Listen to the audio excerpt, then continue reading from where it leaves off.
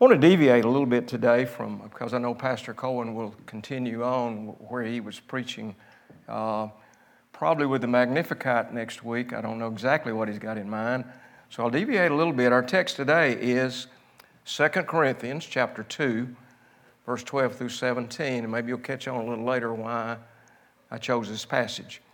So let's share this together.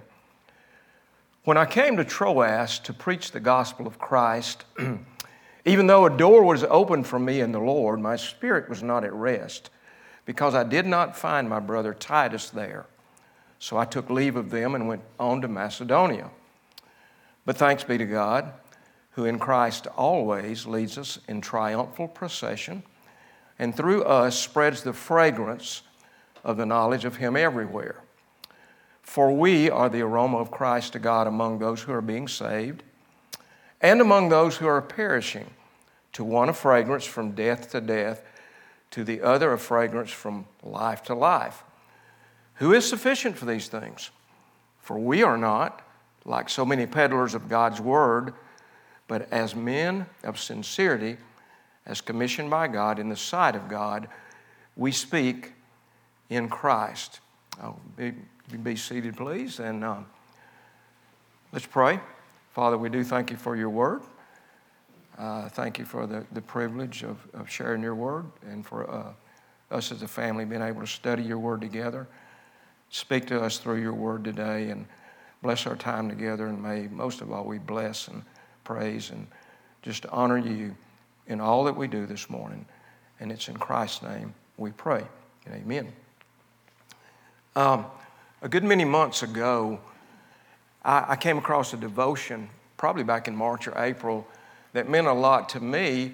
Now, I read a devotion maybe every day, and you probably do often, and 2 or 3 days later you don't remember what it said. Although it spoke to you that day, you don't memorize every one of them. But this one, for some reason, particularly touched me, and you'll probably figure that out a little bit later.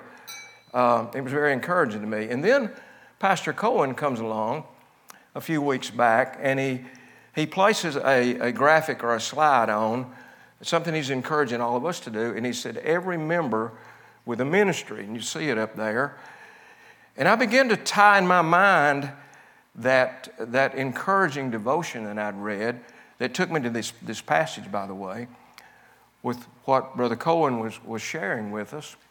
And it began to kind of develop something in my mind and in my thoughts, and I began to study a little more and write down things that I didn't know I'd have a chance to share with anybody. But then the Lord led to this occasion with Cohen gone, and I thought, I'm going to share those with the folks today. And so another thing that really touched me that I think ties together a few weeks back when we were in Mark chapter 14, one of those passages in Scripture that I love so much, Cohen preached on. You know, that plain village woman, I used to sing a song that was part of the words, and she broke that alabaster box and spilled out a fragrance. And that fragrance filled the room. And Cohen preached a message on that. She knew she would be scorned. She knew she'd be ridiculed for that. She knew ahead of time she'd be in trouble. She didn't care. She did it because she loved Jesus that much. And Cohen pointed out that day something that stuck with me that ties to all of this. She did what she could. A ministry for everybody, every member with a ministry, she did what she could. And remember this as we go along. How did the people in the room, know that she just this wasn't water or something cheap or whatever? I'll tell you how they had to know, because their senses, their nose told them there was an aroma, there was a fragrance that filled that room, that in their mind they said, that's that expensive. We know what that is. That's that expensive stuff. It's a year's wages. No other way. That could have just been water or anything, but the fragrance filled that room. And they knew what it was, and they did scorn her and ridicule her. Why did she do it? For the love of the Lord. There's tons of things we could look at in Scripture. One more, and then we'll kind of get on into our text. The widow's offering back in Mark 12. She did what she could. Let me start with verse 41. This won't be on the screen, but you know the story. And he sat down opposite the treasury and watched the people putting money in the offering box. Many rich people put in large sums, but a poor widow came, put in 2 small copper coins, which make a penny. And he called his disciples to him and said, and this is Jesus, truly I say to you, this poor widow has put in more than all those who are contributing to the offering box, for they all contributed out of their abundance. But she, out of her poverty, has put in everything she had, all she had to live on. Would you say she did what she could? I would definitely say she did what she could. With that in mind, I want to point out to you something you already know. I think everybody in here probably knows it. We are created in God's image. And just as a reminder, if we were to go all the way back to Genesis 1:27, God created man in his own image. And in doing so, I started looking through the scriptures, and I saw how our senses, that we have 5 senses, you know. What are they? The sight, sense of hearing, sense of taste, sense of touch, sense of smell. That's the 5. You study those in school probably. But we're created in God's image, and we see all through the scripture where God operates with his people through our senses, through what we see, through what we hear. God blessed them, and God said to them, and God saw everything that he made. This is all in Genesis, chapter 2 in Genesis. Out of the ground the Lord made spring up every tree that is pleasant to the what? Sight. And good for what? Food, taste. Conversation in chapter 3 of Genesis. They heard, and God said, and he spoke, and he called to the man. And you know how it went back and forth there. Then the Lord said to the woman, there's conversation, there's what was seen, there's what was heard. Zechariah said, as I called, and they would not hear, so they called, and I would not hear, says the Lord of hosts. Seeing and hearing is just so much all throughout the scriptures. Taste, what about taste? I just shared one of those. The psalmist said, oh, taste and see that the Lord is good. Psalm 119, probably a familiar verse to you. How sweet are your words to my taste, sweeter than honey to my mouth. We could talk about touch, and I don't want to belabor all this, but I want to get my point across. Even Satan knew that God's touch meant everything. To Job, he told the Lord, if you'll just, reach out your hand and touch all that he has, he'll curse you to your face. And the woman with the issue of blood, if she could just touch his garment. And how many times did Jesus heal by his touch? Have you ever felt like the Lord just touched you? Our senses are awakened because we're created in his image. Now, I want to get to the text today. I really mainly covered 4 of those, but we're going to look at the 5th one in our text. So let's go to the main text, back to 2 Corinthians chapter 2, verse 12. Troas and Ephesus were close together, and I'll mention their locations and a little bit about some background here. But let me first say, look at what Paul writes, when I came to Troas. Now, Troas was a town on the coast north of Ephesus. This would be modern-day Turkey. What's interesting to me here is Paul always had the same mission. Have you noticed that? What was his mission? He said, I came to Troas to what? Preach the gospel. It was always what Paul's intention. It's what he set out to do wherever he went. He came to this city to preach the gospel.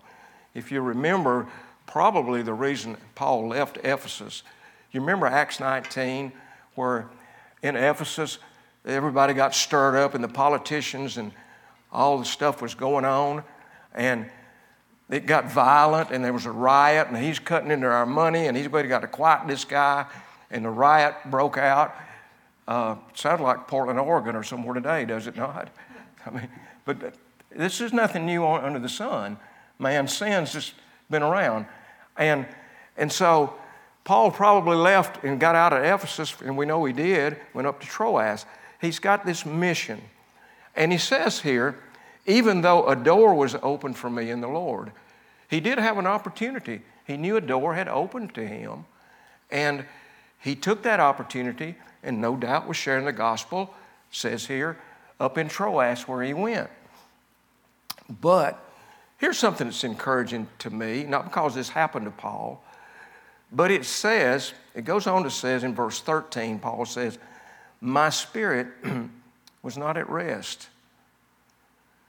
The Apostle Paul that wrote, half the New Testament probably? This man we think would never have a problem in the world. Be encouraged, Christian. Here's the Apostle Paul. His spirit was sometimes not at rest. My spirit's not always at rest. Is yours? Paul's spirit was not at rest. Don't get down and out. Let's be encouraged. His spirit was not always at rest either. He goes on to talk about one of the reasons here. Probably there were more than one reason. He was burdened probably about the Corinthians. He had got word the Corinthian church there was a lot of false prophets, a lot of sin, a lot of stuff going on that really burdened his heart. But he went up there to meet up with his brother Titus. Verse 13, my spirit was not at rest because I did not find my brother Titus there. So I took leave of them and went on to Macedonia. Now, there are actually 4 letters that we know about. Maybe there were more, but there are probably 4 letters that were written to the Corinthians. 2 of them are in the canon of Scripture, 1st and 2nd Corinthians. But more than likely, Paul had sent another letter, and a lot of scholars call it the severe letter, probably delivered by Titus to the Corinthians.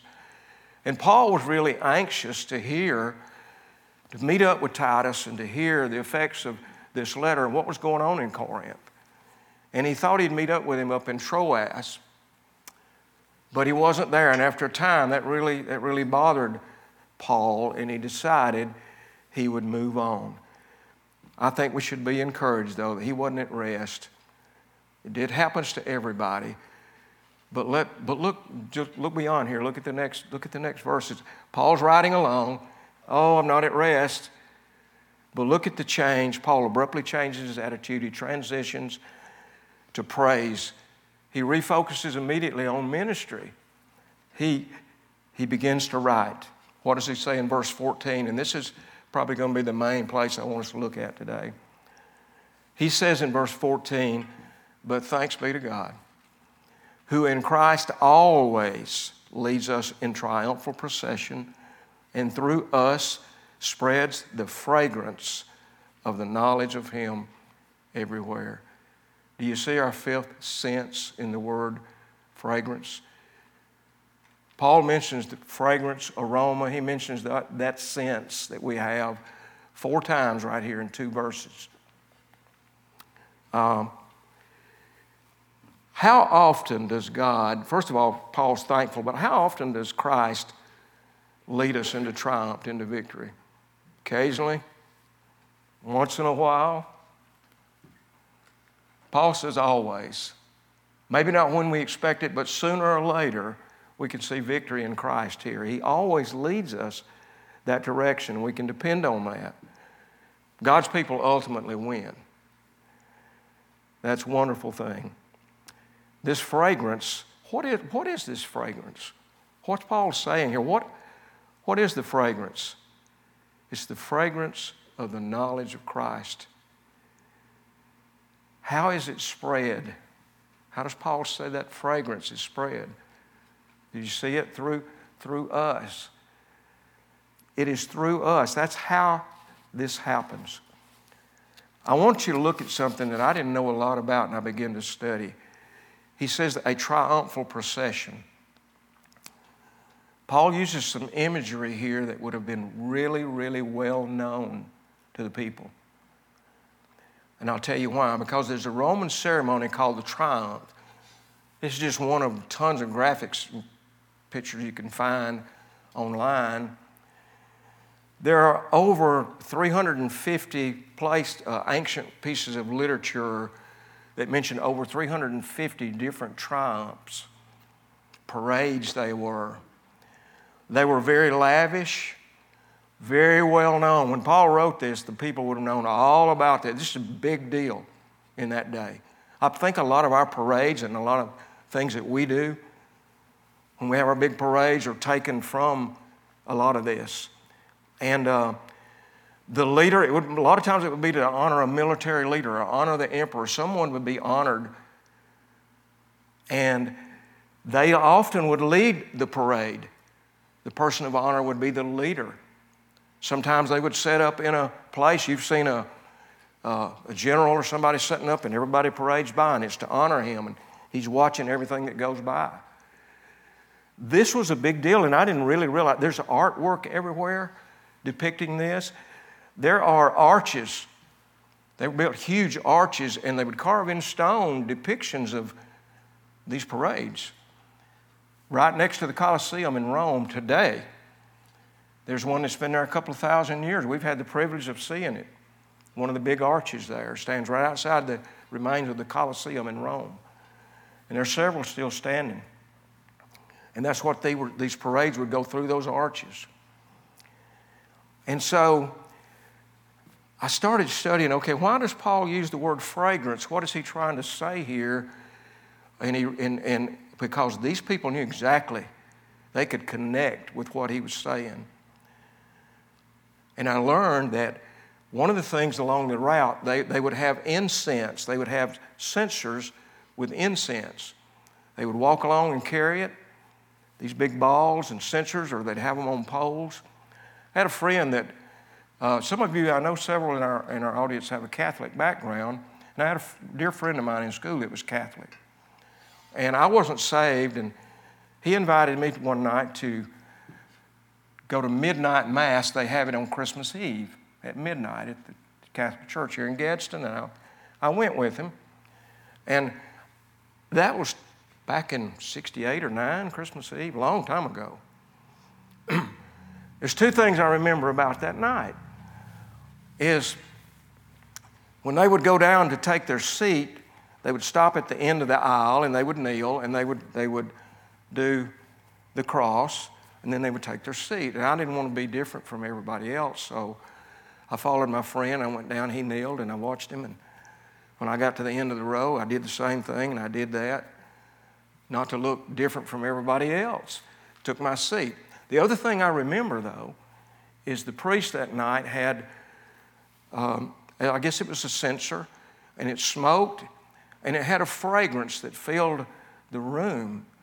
You could detect that fragrance. You could smell that, and it filled the room. And they would do that, same thing on a large scale at these processionals. The other thing they would do would be spread exotic flowers all over the ground, all over the pavement, the route. I don't know, maybe when the flower girl goes down at a wedding now, maybe we got that idea from this. I don't know. I'm just thinking here about that. But when the horses' hooves and the wagon wheels would go over those flowers and crush them, that's where the aroma came from. It obviously was a big deal for Paul to talk about. There's so much about this he could have written that went on, but he talked about the fragrance. And I read that the aroma just really filled the city, and it was pleasing. That was the thing that was pleasing to who was being honored. You know, there's another lesson, and not for today, but when a flower, one of our favorite herbs, I guess it's an herb, rosemary. Is rosemary an herb? One of my favorite ones is rosemary. And it's when you mash it and crush it, it's when you really smell it.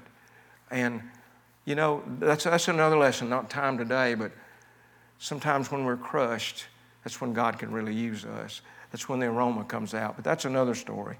Paul holds on to two things here: God's sovereignty and promised victory. He hangs on to that. He always hangs on to that, but he does it here. Paul says, you know, I detect him saying, look, it's a privilege for we have an opportunity to spread the good news. A lot of scholars say Paul, a lot of times they would have somebody they conquered. The general would conquer somebody and they would actually bring the spoils of victory in, and they would bring people, prisoners that they had captured, and they would lead them along the processional and actually sacrifice them at the end of the route. Paul probably realized, I'm a slave to Christ. I'll follow along in this processional. I'll go right up here. I'm honoring him. I want to please him. That's probably, no doubt, where Paul stood. You know, Paul over in Romans 10:14, he always said, what a privilege it is. It's a privilege. He said, how beautiful are the feet of those who preach the good news. Listen, it was the knowledge of Christ that was the sweet fragrance. That is the sweet fragrance that they were learning. I won't belabor this. I want to move on and share a couple of things with you before we go. Let's look at verse 15. For we are the aroma of Christ to God among those who are being saved and among those who are perishing. To one a fragrance from death to death, to the other a fragrance from life to life. Who is sufficient for these things? Who is the fragrance? We are. First of all, to please who? God. And then, hopefully, in doing so, we'll be pleasing to those around us. We'll have a sweet aroma. We'll be able to share in the knowledge of Christ through a sweet aroma by what we do, by what we say, by where we go, by how we act or how we react. And that's the whole point. Listen, we see in the scripture here, not everybody responds to the fragrance the same way. They do not. He says, some will be saved, and some of these will perish because everybody's going to respond differently. And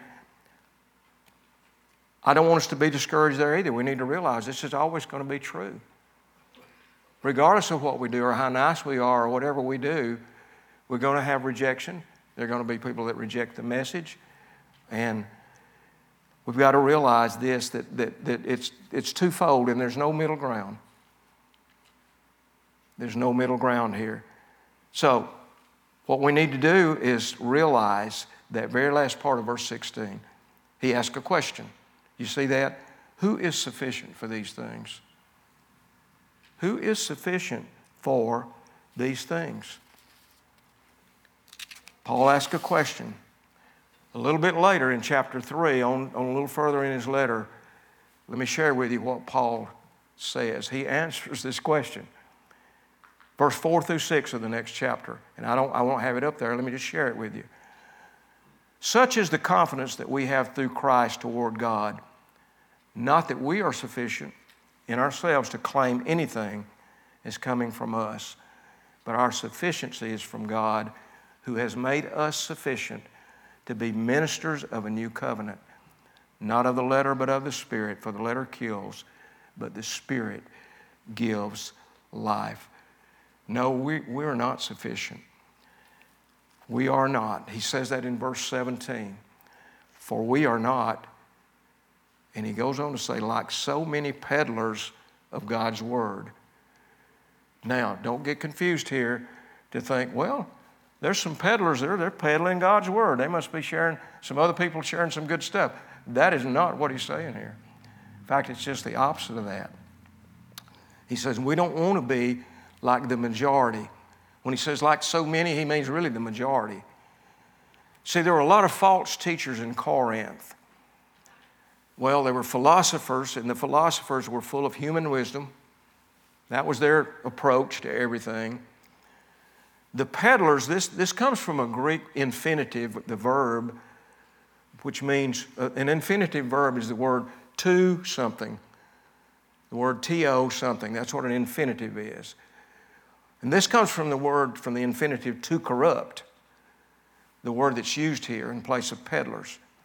So what they were doing, they were selling inferior products as a genuine article. Have you ever run across something that looked supposed to be the real thing, And it's $3 and the real one costs $300. And oh, yeah, hey, okay. Especially around Christmas, that people peddles this stuff. Y'all know what I'm talking about. But it's not the genuine article.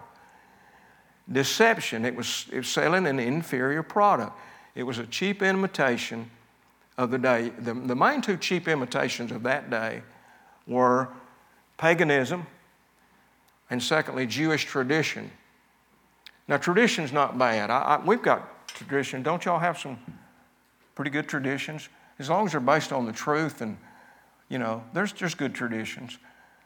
But when tradition takes the place of Scripture and takes the place of truth and varies and is false, and there was a lot of that in Jewish tradition. Those were cheap imitations. And one thing for sure, and it's noticeable in this verse, all of this doesn't escape God's sight. It's all in the sight of God. So, what am I getting at here? What was Paul talking about with this imagery and this aroma? I really have to think about everything I do in my actions when I come across people. If it's at work, if it's in the store or wherever, I put off an aroma. And I'm not talking about have I worked out and I'm sweating and hadn't used my deodorant. Y'all know what I mean. What do I smell like, spiritually and otherwise? The loss of smell is not something you'd think is a big deal. Till COVID came along, most of us didn't think a lot about it. The loss of smell there's a term for it, it's called anosmia. But it's a serious thing. I didn't realize this until over a year ago. I lost mine and I still can't smell anything. I didn't realize how hurtful and how harmful and how much I was going to struggle with that, and I have. I read the small percentage of people that have lost their smell either permanently or long term. A lot of them now have psychiatric problems. They're having to have treatment for depression. You feel isolated, all kinds of things when you can't pick up a good aroma of something. And two great joys in people's lives are the sensations of smell and taste. Think about it. Grandma's cooking.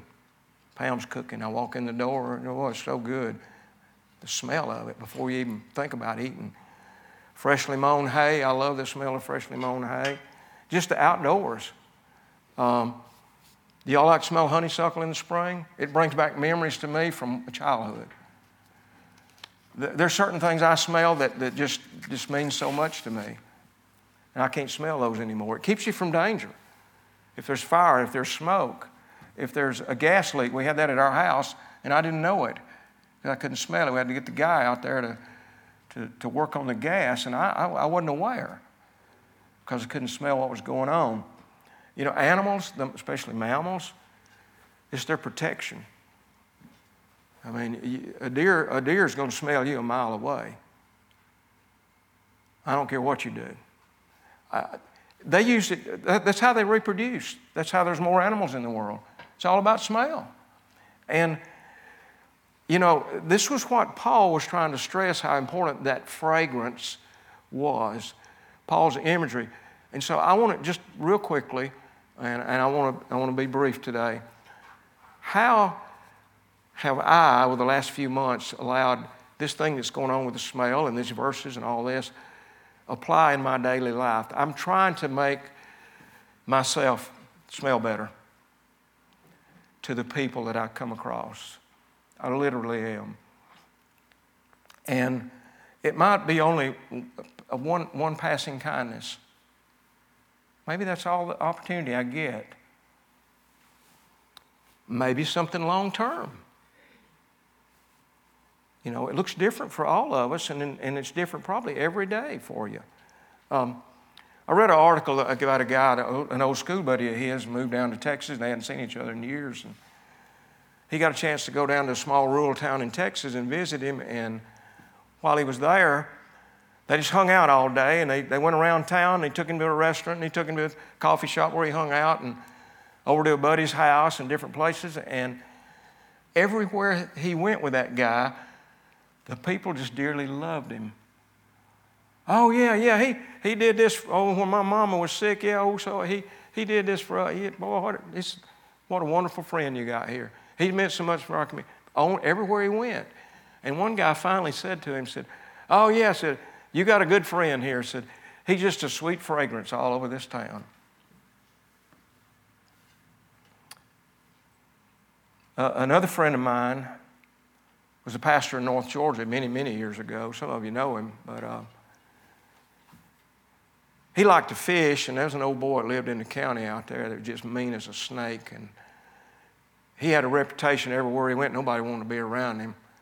He was a tough guy, mean kind of fella. And so my pastor friend kind of got to know him a little bit, and he said, you want to go fishing? And he said, yeah, I'll go fishing. I want to go fishing with you. And they started fishing. He started going with this reprobate fishing on Saturday and get up preach on Sunday, and some of the people just got all over it. What are you doing hanging out with this? Don't you know this guy? Don't you know this guy? I thought, of course, I'm sure he probably told them, now, wait a minute, who did Jesus hang out with? I mean, but they were a couple of people in his congregation thought, you don't need to be hanging out with this guy. And he kept going fishing with him. And he kept being his friend till he won him to Jesus. He didn't preach him a sermon, he just went fishing. He was really fishing for men, literally. I could go on and on. The pastor of North Glencoe today that's probably preaching right now, his dad, pastor's dad, we've known this family many, many years. We had an old preacher, we called him Brother Bill. And old Brother Bill went over to this pastor's dad's house probably every week to see him, how you doing, knock on his door, can I do anything for you, tell him about Jesus. For 10 years, he told me. He did that for 10 years. And finally won him to the Lord. And then that guy's son is pastor of one of our sister churches here across town today, this very day, and probably preaching right now. You know, I'm just saying there's all kind of opportunities, there's all kind of things out there.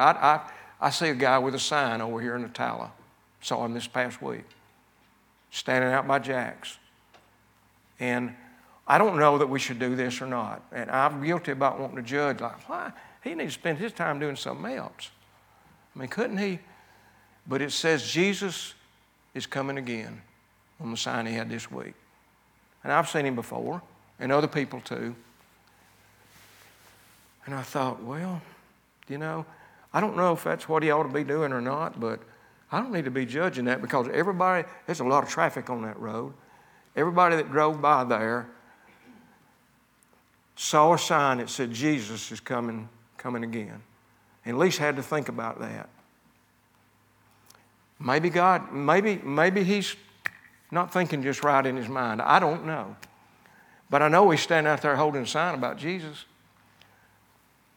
Right or wrong, I don't know. I'm just saying, you know, those kinds of things. I'm trying to get myself thinking a little differently about the fragrance, about what I give off when I go places. Be kinder, do things a little bit differently. And I've really been, this worked on me because I know I'm not very good about this kind of stuff. But I think, what Cohen is trying to impress on us is not that we don't share the gospel, yes. Not that we don't get involved in, if our church has a program or something, absolutely.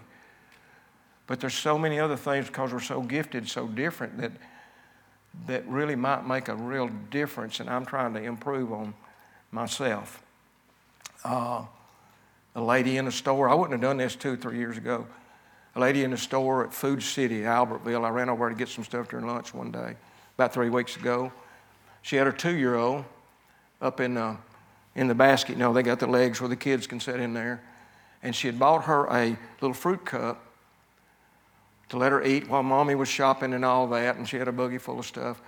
And the little girl dropped the fruit cup. Here it went, and upside down, and little pieces of fruit went all over the floor. Juice and fruit everywhere, right in the aisle. Mother was frantic. The girl's crying. She's screaming. And so I said, you know what? Paper towels over there. They got a place you can sit down and eat, a few little tables and all. The deli was right there. I said, I got it. Go on about your shopping. Don't worry about a thing.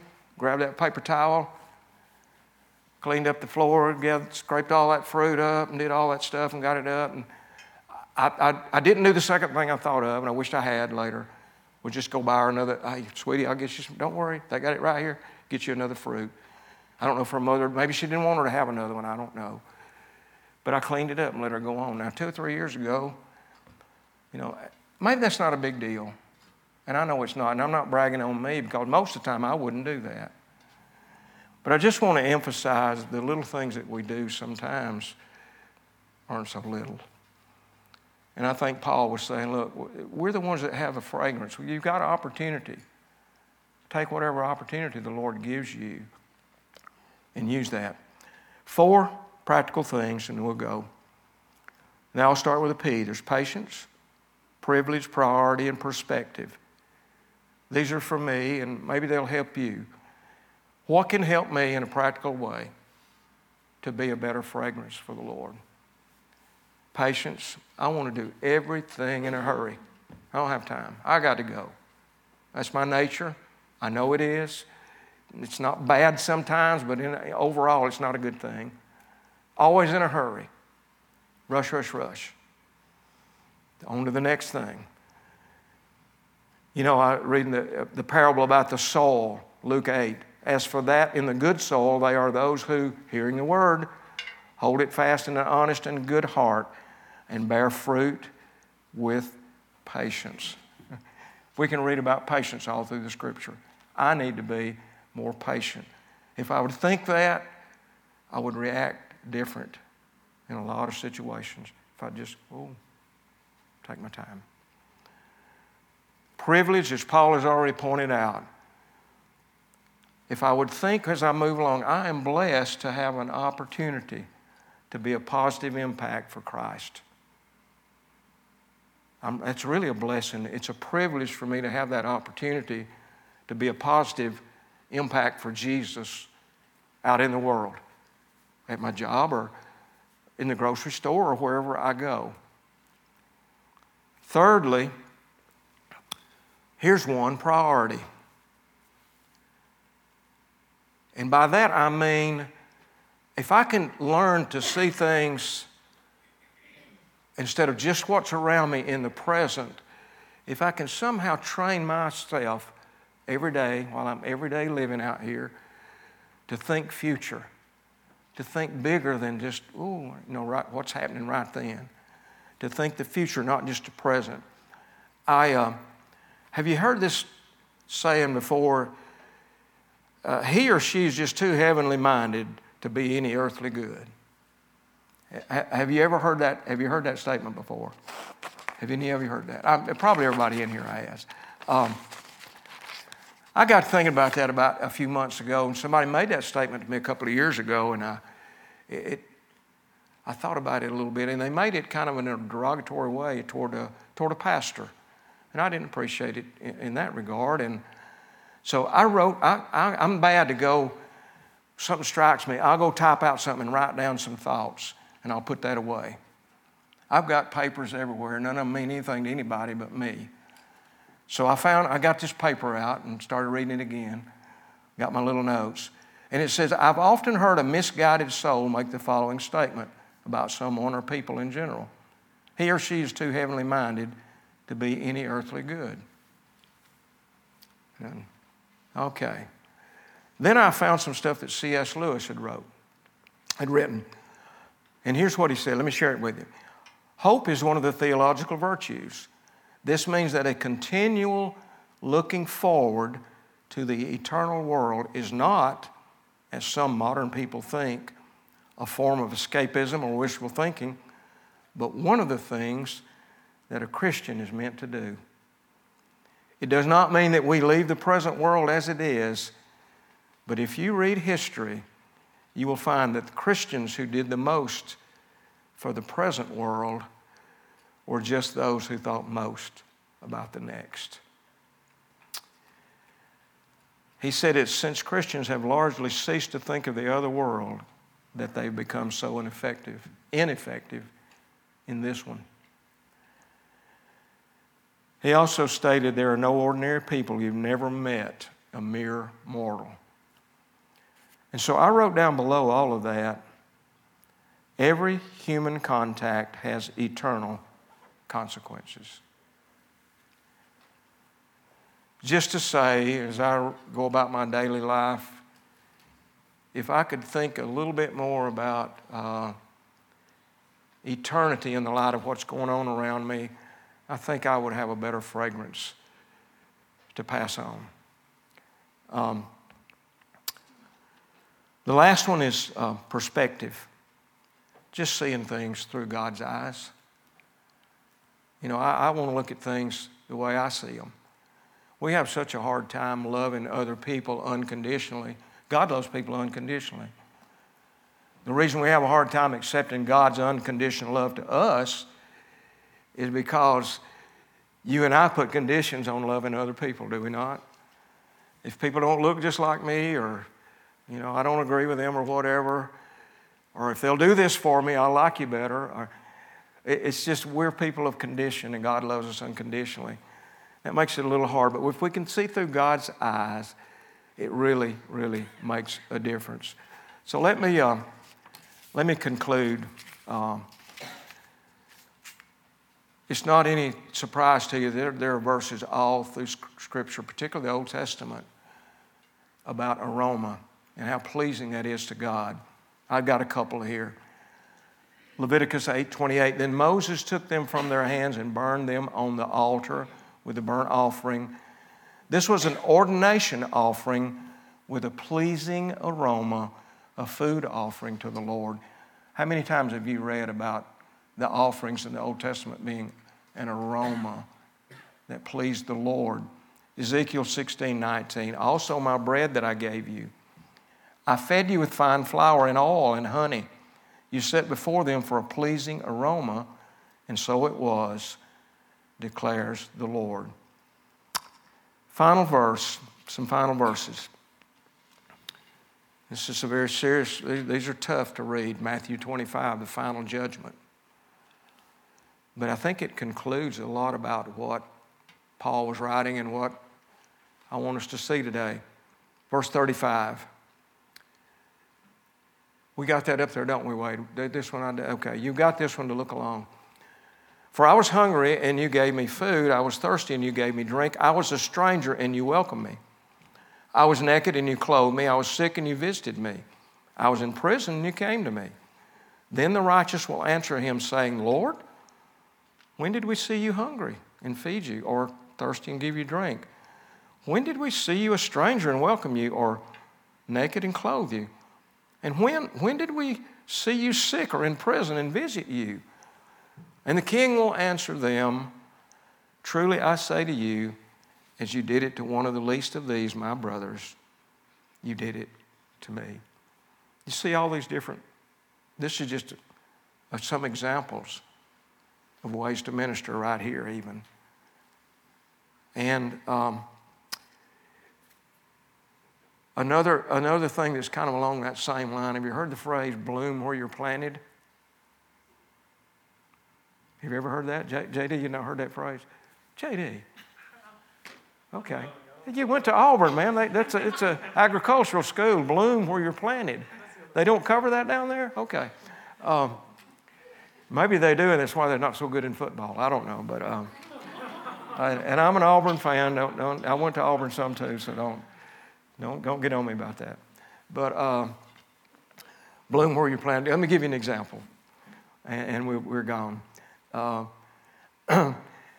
along the pasture between me and my neighbor, and he raised his cattle and all, and it got grown up, and hedges took over, and it was just terrible. And so Seth rented this machine, and we got out there, and he helped me. He did most of it, and cleaned all that up. And, cleaned it all up and got rid of all the old brush and stuff. But anyway, right along the fence line, there's this one particular cedar tree that came up right on the property line, where a bird plant. Birds will sit on fence posts and they do what they do and they plant trees, okay?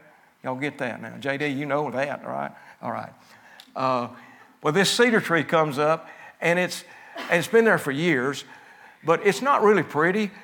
But it doesn't get mowed down because the mower, the fence is in the way, so it's protected, and it stays there and it grows and grows and grows. And for years, it's of no real value, though. It's not pretty. What's it ever going to amount to? But that's where it was planted. But let me tell you this, and I hope that you'll get what I'm saying. It's the favorite spot when it's hot for the cows. And there's two donkeys, there's two twin donkeys. They look just like twins. They live over there. They come and will love to get under that tree. It's the favorite place they've come to. We got turkeys, there might be 40 or 50 of them at a time. When they come along that fence row, there's one place they like to stop. It's their favorite spot, and not room for all of them. They'll almost fight over it. They want to get underneath that particular tree. It doesn't look like it's of any value, but it's blooming where it's planted. And it is serving a real purpose for a whole bunch of stuff. You get what I'm saying? All right. Listen, it's Christmas, and not only at Christmas, but especially at Christmas. Could this not be our Christmas gift? A sweet fragrance. And I'm not talking about going to the store and buying perfume. It's something we can give to everybody. Doesn't cost us anything. I just want to be like Paul said here, and he emphasized that sweet fragrance as unto the Lord, is serving Him with it, whatever it is that we do.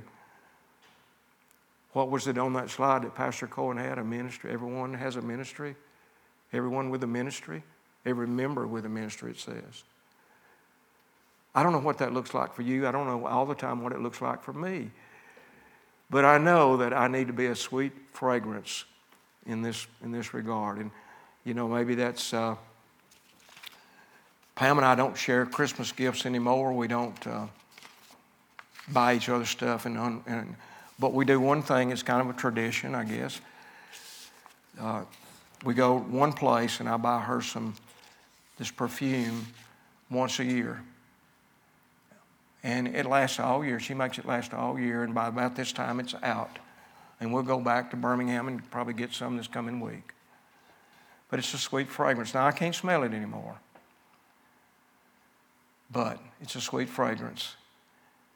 But we can do that without having to go to Saks Fifth Avenue or wherever you may want to go buy some.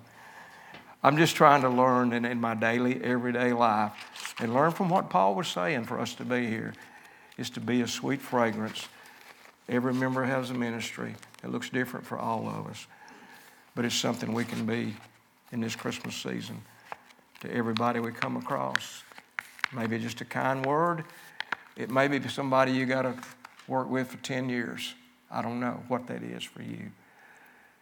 But I just want the Lord to use me in that way, and I hope that'll be your prayer as well. Let's pray. Lord, we do love you, and I just pray you'd help each one of us. Just take what you've given us, where you plant us, help us to bloom with a fragrance that honors you, that's sweet to those, that's sweet in a way that people recognize Jesus in us, in how we act and how we react. And help us to search our hearts and find ways to minister in our community, in our church, and in our lost and dying world. And it's in Jesus' name we pray, and amen. Amen. Let's stand and sing.